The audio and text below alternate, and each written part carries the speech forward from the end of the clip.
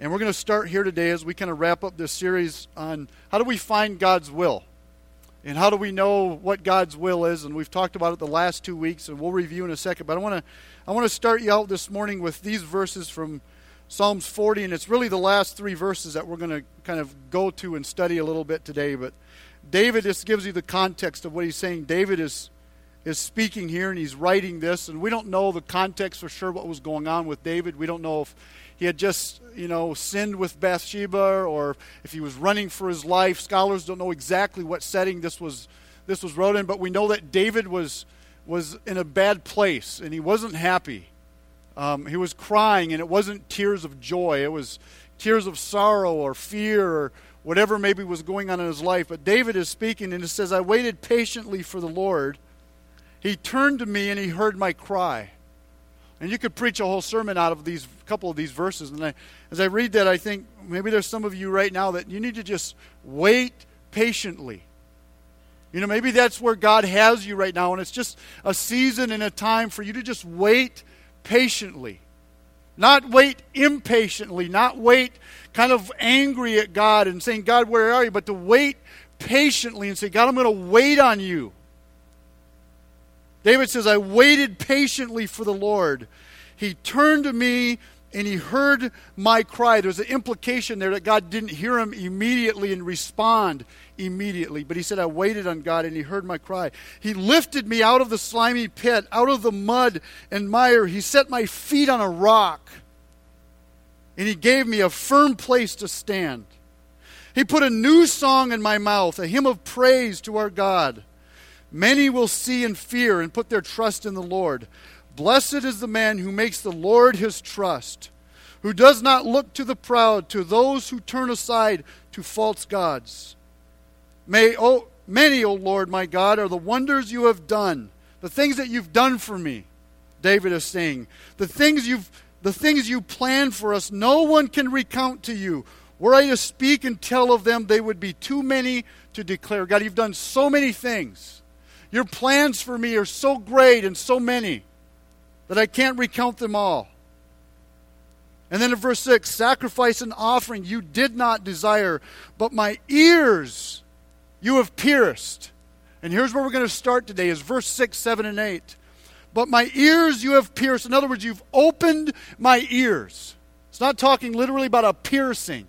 But he's saying, God, you've opened my ears. I've discovered, I've heard.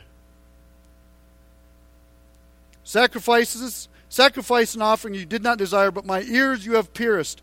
Burnt offerings and sin offerings you did not require. Then I said, here I am. I have come. It is written about me in the scroll. I desire to do your will. I desire to do your will. Oh my God, your law is written in my heart. Let's review a little bit where we've been over the last 2 weeks. We started this whole journey a couple weeks ago, and kind of with this question is, how do I know what God's will is for my life? Should I get married? Should I stay single? If I get married, how many children should I have? Where should I live? Where should I go to college? God, what's your purpose in my life? Should I move there? Should I not move there? God, what do you want me to do? And I kind of start out saying whether we verbalize it or whether we even have kind of consciously thought about it, that there's something that is on the inside of every one of us that would like and desire and want some divine direction, right? That if God could just come down and talk, if we could just sit down with God and have a conversation and we could ask some questions, God, what do you want me to do in this situation? God, what do you want me to go to college for? What really fits? What is your plan for my life? How does God reveal all of those things to me and you? And what does it look like? And so the first Sunday I drew you this wheel with 3 rings. And the outside wheel, I said, this wheel represented God's will, but the outside ring represented God's God's ultimate will, or we call it the works of God, right? And the works of God are the things that God is going to will, and you just can't do anything about it. He is just going to do it because He's God. And you may like it or you may not like it, but you might as well get on board with it, because if you don't get on board with it, you're going to get run over. When God decided to create the earth and create us, He didn't take a vote. He didn't have a committee. God just did it. Right? Because He's God. And there's some things that God is just going to do. He's going to put things into motion, and He's just going to do it. He decided at one point that He was going to destroy the earth because it was so evil.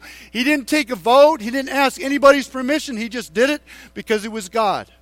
And then all through Scripture we see God just did things. He chose Abraham to become the father of His chosen people. And you can try to figure it out and say, why did God choose Abraham and all this stuff? You know what? Ultimately, God just did it. God chose Moses to then deliver His people out of slavery. God just chose him. He just did it. And there's some things that are inside of God's will that are just the works of God that we cannot change. And then on the inside of that, we put another circle and we wrote in there the ways of God. And here's what I said about the ways of God, that the ways of God are revealed in Scripture, that the ways of God are not difficult to see and to understand and to find. And so often we get caught up in this thing, and all of us have done this at different stages of our lives, and we said, I don't know what God wants me to do. And sometimes I wonder if God is sitting in heaven listening to us and kind of in our lives saying, I've told you exactly what to do. You do in my word. My will is revealed through my ways. And it's not hard to understand. Do not be honest. Live with integrity. Do not commit adultery. Forgive as I have forgiven you. Harmony with one another. And the list can go on. And it doesn't take much interpretation. It doesn't even necessarily take that much of a Bible study. There's just some things in Scripture that are God's ways. But here's the thing. When we ask the question, well, how do I know what God's will is a lot of times we're not asking about God's ways and about what Scripture teaches. What we're saying is God, or we ask someone else, and when people come to me, this is what they're asking. What do I need to do? What's God's personal will for me? And that's that inside circle that we do. So we have God's works, we have God's ways, and then we have God's personal will for my life. Should I go to college? Shouldn't I go to college? Should I marry her or should I marry her? This, how do I know, God, what you want me to do? And then if we're married and things aren't good, then we're saying, well, God, did I marry the wrong one? Maybe I married out of your will, and we start to blame God and God's plan. Right? And we get all confused. And listen, I do believe, and we're going to talk about that today. We talked about it last week a little bit too, that God does have a personal will. But maybe what we said in the first week is more times than that, God is saying, listen, my personal will for your life is revealed when you learn to live in my ways. That is when I live in God's ways, when I do it His way. When I live with integrity, when I live with purity, when my priorities are what God says my priorities ought to be. And the list goes on and on again. And God is saying, when you follow in my ways, I will reveal my will for your life. And I said this the first week. I said, is it possible for me, is it possible for you to be living God's way? Is it possible for me to be living God's way? And following His ways, and to be outside of His will. And I think it's impossible. If I'm doing my life and my relationships and whatever you want to throw in there, everything. Remember our theme verse? Whatever you do. Whatever I'm doing, if it's done God's ways, is it possible for me to be outside of God's will? God's will is revealed through His ways. That was the first week. Last week, we said, how do I actually hear from God? All that was kind of general the first week, but how do I actually hear from God? How do I really hear God's voice? Because God gives direction. And it's not always just kind of vague. God does give us some direction. Sometimes it's clear direction. Sometimes it's not always clear direction. But I think there are times and places and seasons and things that we go through in life where God gives us direct and sometimes very clear direction. But how does that look? And here's what we said. I kind of drew you a window. And this window gives you windows into God's will. And the first thing I said is that God speaks to us through the influence of other people. And we all know that, but here's what we have to remember is that it has to be the right people. Because if there's equal good, if there's equal possibility for good and direction in your life from the right people, there's also equal chance for the wrong person to give you direction. And so just make sure it's the right person, that they love you, that they love Jesus, that they're committed. Right? Influence of other people. I said the second thing is life circumstances, just where we are in life. You know, there's limitations. There's limitations in life that sometimes limit what we can and cannot do. But what we have to do is not focus on our limitations, but we ought to focus on our advantages and leverage those advantages. Leverage the circumstances that are in your life right now. Figure out what they are and learn to live with the limitations. But life circumstances is one way that God reveals His will to us. And then the third thing was the Holy Spirit. God speaks to us through the Holy Spirit. If you're a Christian and you've asked Jesus to be Lord of your life, right? You have been filled with the Holy Spirit. And it is the same Holy Spirit that rose Jesus from the dead, that raised Jesus from the dead. The same Spirit that they healed with in the New Testament and all through Scripture, it's the same Holy Spirit. And we need to allow that to direct us and guide us and to empower us. And then the fourth thing I said is this, is all three of these things, influence of other people, life circumstances, and the Holy Spirit, all has to be filtered through the Word of God. That ultimately God's will for your life has to be filtered through the Word of God. Was that advice that I received from that guy, does it line up with what God teaches in His Holy Bible? Does it line up with His principles? Right? Does my life circumstances, do they line up with what God teaches me in the Holy Bible? Does the Holy Spirit, what I think is the Holy Spirit directing me, does it line up with what He's taught in the Bible? Because the Bible never changes. It is the rock that everything is built on. So today we're going to talk about, we move to another level in this whole idea of God's will. I want to read you our theme verse. You guys know this verse. Most of us, some of you maybe at least know it by heart by now, but Colossians 3:17 is the theme verse that is kind of driving us through this whole series, and it goes like this. And whatever you do, it doesn't matter what it is, but whatever you do, whether in word or deed, do it all in the name of the Lord Jesus, giving thanks to God the Father through Him. So whatever we do, God's will is ultimately whatever you do, that you do it all for Him. That's His will.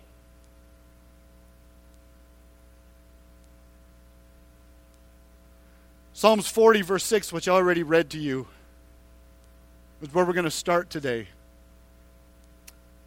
David says, sacrifice and offering you did not desire, but my ears you have pierced. God, in other words, David is saying, you've opened my ears. And three things I'm going to give you today, and here's the first one. This whole step. How do we put this all together and kind of wrap this up? The first thing is this. The first step to finding God's will is discovering God's will. And that's what David is saying. David is saying, listen, you've opened my ears. I've discovered your will. I've heard it. I understand it. I even understand. Listen to what he says. He says, sacrifice and offering you did not desire, but my ears you have pierced. Burnt offerings and sin offerings you did not require. And then verse 7. Then I said, here I am, I have come. It is written about me in the scroll. In other words, David is saying, my ears are open. I've heard what your will is for my life. I've discovered it. But not only have I discovered it, I understand my place and my role in history and in fulfilling your will. I've discovered it. I know what you want me to do. My ears are open. I'm not searching. I'm not looking anymore. I've discovered what you want me to do in my life. I've discovered why you created me and put me here. And here's Here's the thing. Is David is saying this, is that your will, O Lord, or your will for me, God, is now moved from the formal to the personal. It's not just kind of out there and I'm grasping for it and I'm trying to figure out. David is saying, no, listen, I've discovered it. I understand it. I know what you want me to do. And here's the sad thing. David is saying, I've discovered my place. I've discovered my place in your will. And here's the reality is that so many people, so many of us never have opened our ears. Or we've never allowed God to pierce our ears. We've never totally or even maybe at all discovered God's will for our life and how I fit into His will for my life. And David is saying, listen, I understand it. I've heard it.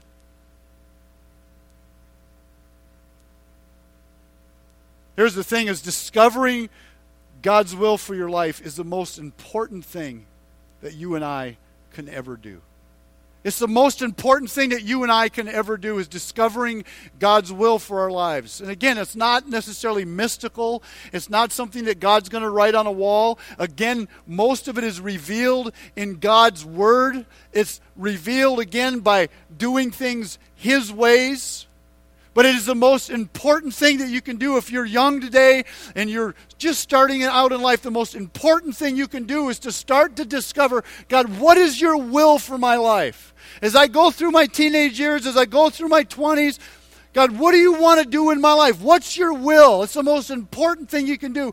And here's the thing, so many of us have, or so many of us are, wasting time either not discovering, or either not being able to discover God's will, or not even caring what God's will is. And we go through the young part of our life, and we go through the teenage years of our life, or we go through the 20s of our life, just kind of going and just kind of doing. And we're not really honestly trying to open our ears, and we waste seasons, and we waste opportunities. You know what? Be honest with you, I would not want to, but I wish sometimes I could go back and just start over. Have you ever wished that? You know, if some of you say, no, I don't ever wish that, and I'm like, yeah, I'm not sure you're being honest, right? But there's certain aspects of my life I wish I could go back and start over at 20 or 18 or even younger. And if I could just retain some of the wisdom that I've learned over the last 20 years and take that back to 16, 17 and apply it. And then I look at it and I think, how much further ahead would I be? If at 16, 17, or 18, I would have really dug in, if I would have really discovered God's will and God's plan and took it serious and got into His Word and done things His way and followed His principles, where would I be at today at 41 years old? That's what David is talking about. Listen, my ears have heard. I've discovered it. I know what you want me to do. I've heard it.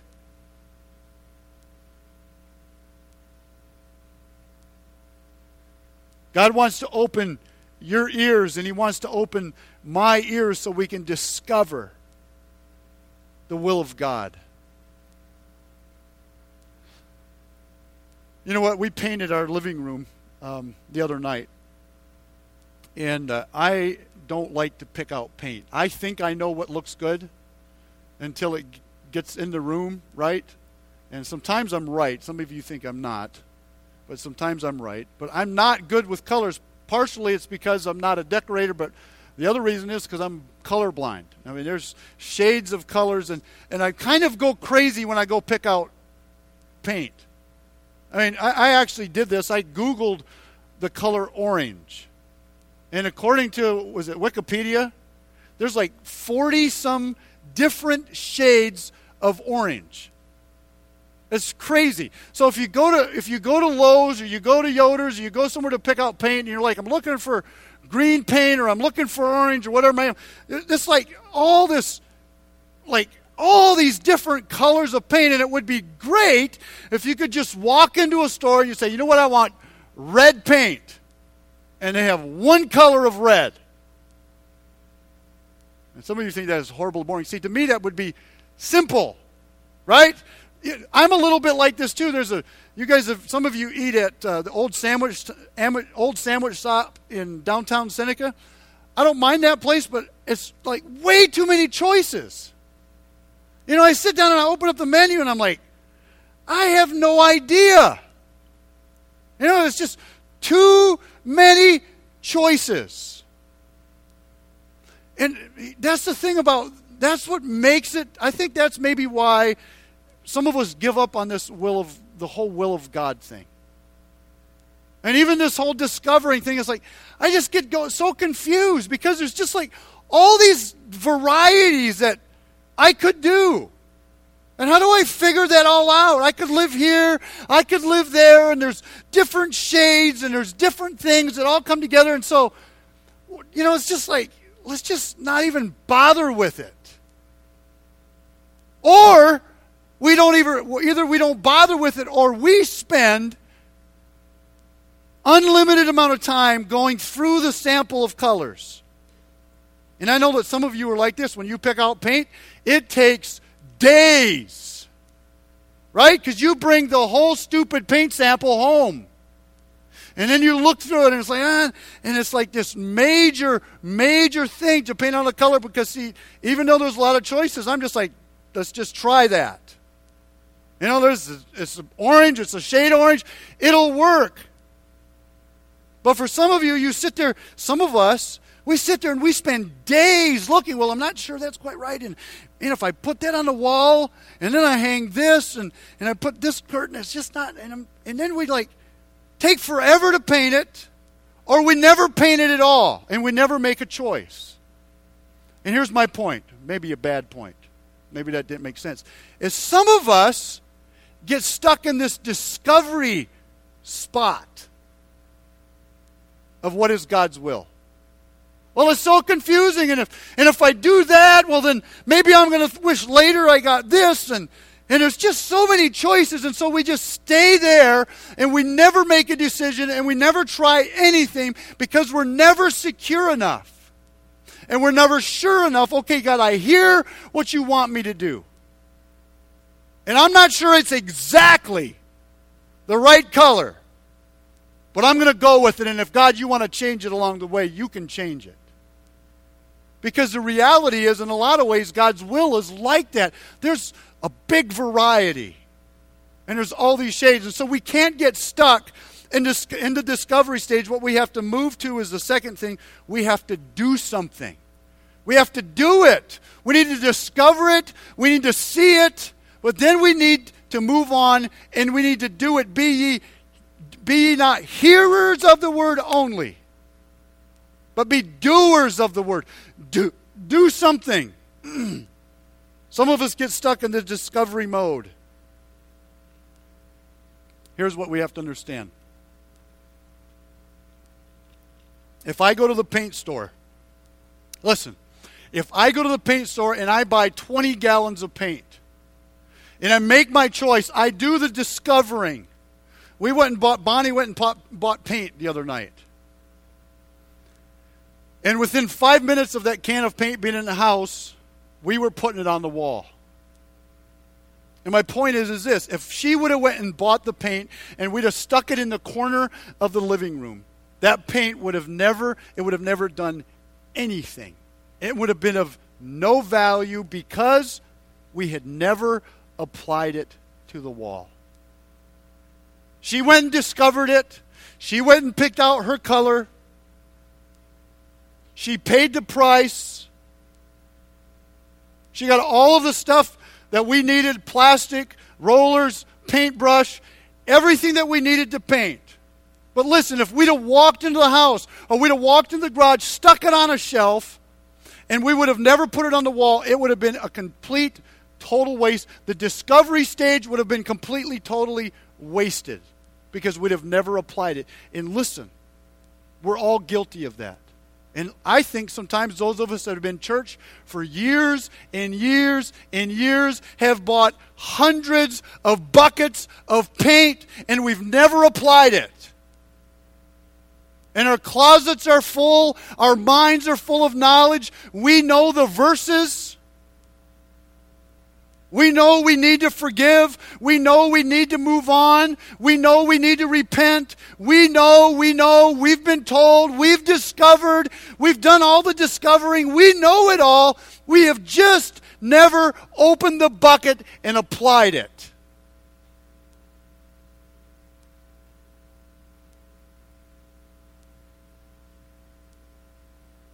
You know, here's what some of us do.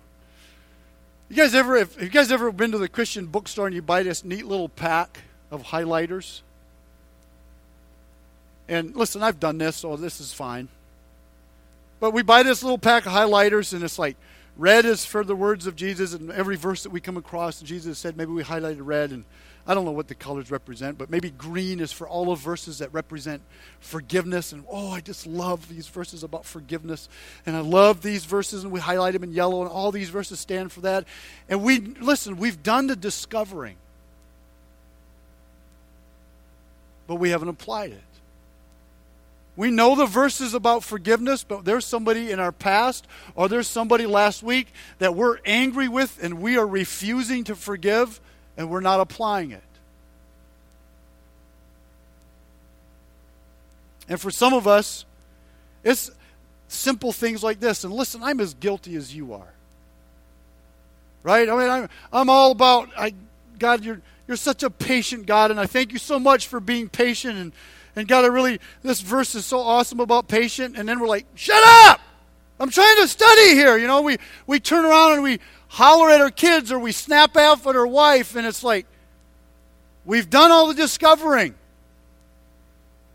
We're just not doing. And we're not applying it. I heard someone say this the other day. Most of us are educated way beyond our obedience. And I think that's true. Most of us are way more educated than what we obey, than what we put into practice. We must do it. You know, it's a little bit like this. I heard this story the other day, and I thought it was perfect. Son comes home, he's in his teenage years, 13 or 14 years old. His mom and dad are both overweight, and they're not healthy. He comes home, walks into the living room, and on the TV screen is an exercise video. I don't remember what it was, but there was an exercise video playing on the TV screen, and his initial thought was, mom and dad are going to get serious about, getting healthy and in shape. And then he, kind of all in the same instant, turns and looks, and both of his parents are sitting on the couch with a bowl of ice cream and chocolate syrup, watching the exercise video. And listen, that's like a stupid illustration where you're like, that makes no sense. But don't we do that sometimes? The right video's playing. We've got shelves of books, right? We've got Bibles that are highlighted and scribbled in. And for some of us, we've even got Bibles maybe that if somebody would open, they would be impressed because we've wrote in it and we've wrote things. And the challenge on this point is, are we just discovering or are we applying? And I wonder sometimes if some of us ought to make a point in our lives in some areas to say, I'm not going to discover anymore. Just for a month. No more discovery. No more reading books. Just put the books away. I'm not talking about the Bible. I'm just going to apply what I already know. I'm just going to practice. I'm just going to practice. And then the third thing, when it comes to this whole thing, is we need to discover. Can't stay there. We must do it. We must apply. But then God also wants us to move to another level. And that is when it becomes our desire. When it becomes our desire. When it moves from duty to devotion. When it becomes not just a duty, I've got to do this, and I should do this, but it actually becomes the desire of our heart.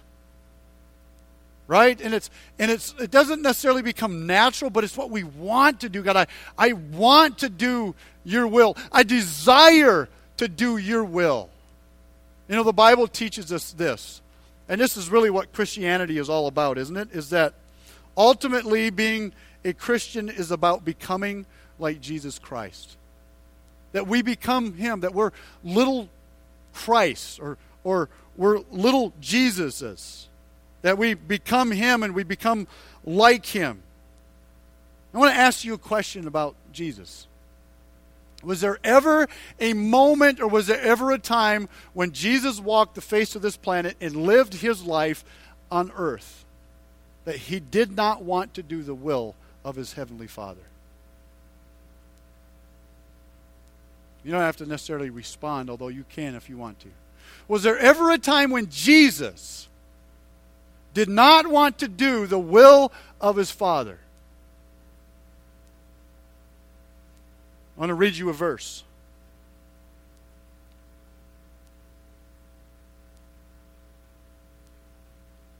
Luke 22, verse 42. I'm going to try to make sense out of this real quick. Jesus is in the Garden of Gethsemane, and he's facing the biggest challenge of his life, the hardest thing that he had ever done. And for a moment, one time, we see Jesus not wanting to do the will of his heavenly Father. Here's what he says. Luke 22, verse 42, it says, Father, if you are willing, take this cup from me. And then he says this, yet not my will, but your will be done.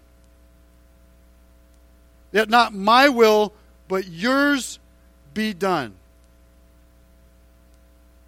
And then I want to take you to a couple of verses in Hebrews 10, verse 17. And this is where Hebrews 10, verse 17 is quoting the couple verses that we read in Psalms. Hebrews 10, 17, it says, therefore when Christ came into the world, he said, this is what Christ said, sacrifice and offering you did not desire, but a body you prepared for me. In other words, Jesus is saying it's not just the doing that you desired. It's already beyond the discovering, but it's not just the doing. It's not just the sacrifice and the offering. It's not just the duty. Okay? With burnt offerings and sin offerings you were not pleased. It didn't satisfy you. Then I said, Jesus said, then I said, here I am. Here I am. I have come to do your will. That's why I'm here. My desire of my heart is to do your will. It's moved beyond discovery. It's moved beyond just doing out of duty. But listen, it has to start there. It has to start with doing. But what Jesus is teaching here is, listen, it's going to move to another level, and it's going to move to this thing where it's an outflow of your heart. It becomes my desire, God, to do your will. And the reason I read you this verse in Luke 22 is because I think it's there for a reason. And I think it's Jesus and Scripture's way of saying, listen, it's not always 100% of the time just going to come out of the heart. There are going to be times. Even Jesus had a moment when he struggled against the will of his heavenly Father, but it was not the norm. Okay? It was not the norm. And it ought to be the same for you and me. It ought to become more often than not that our desire is to forgive. You see the difference? But listen, if you're here today and your desire is not to forgive, I'm not here to beat you up. I'm just here to say, do it anyway. Because as you do it, as we do, it begins to move into desire. And that's what ultimately God wants for you and me. Is for us to desire for our hearts to be changed, for everything in us to desire to do God's will. God, I want to do your will.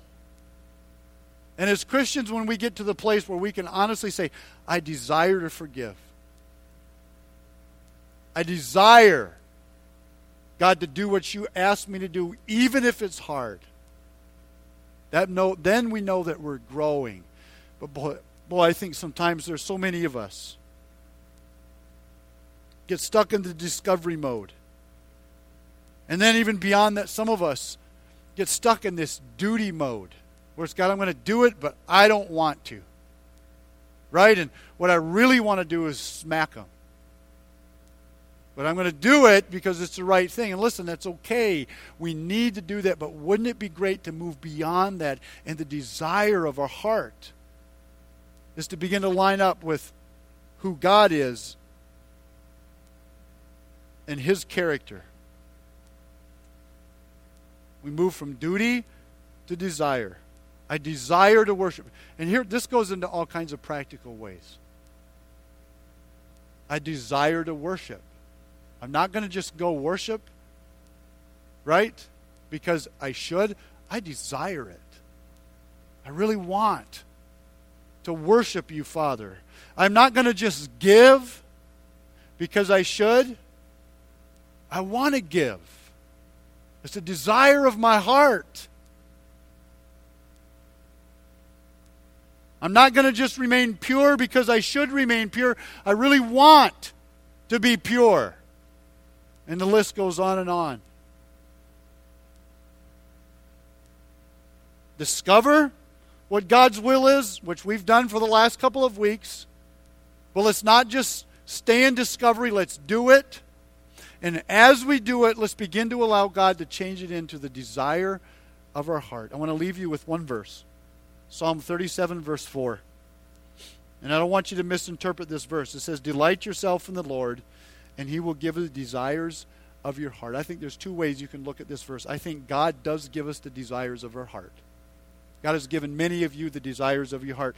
But what this verse is really saying is this, is as I delight myself in the Lord, as I delight myself in the Lord, as He is first and I search after Him, He transforms my heart, and my desires become the same as His desires. And I move from duty to desire as I delight myself in Him. Let's pray.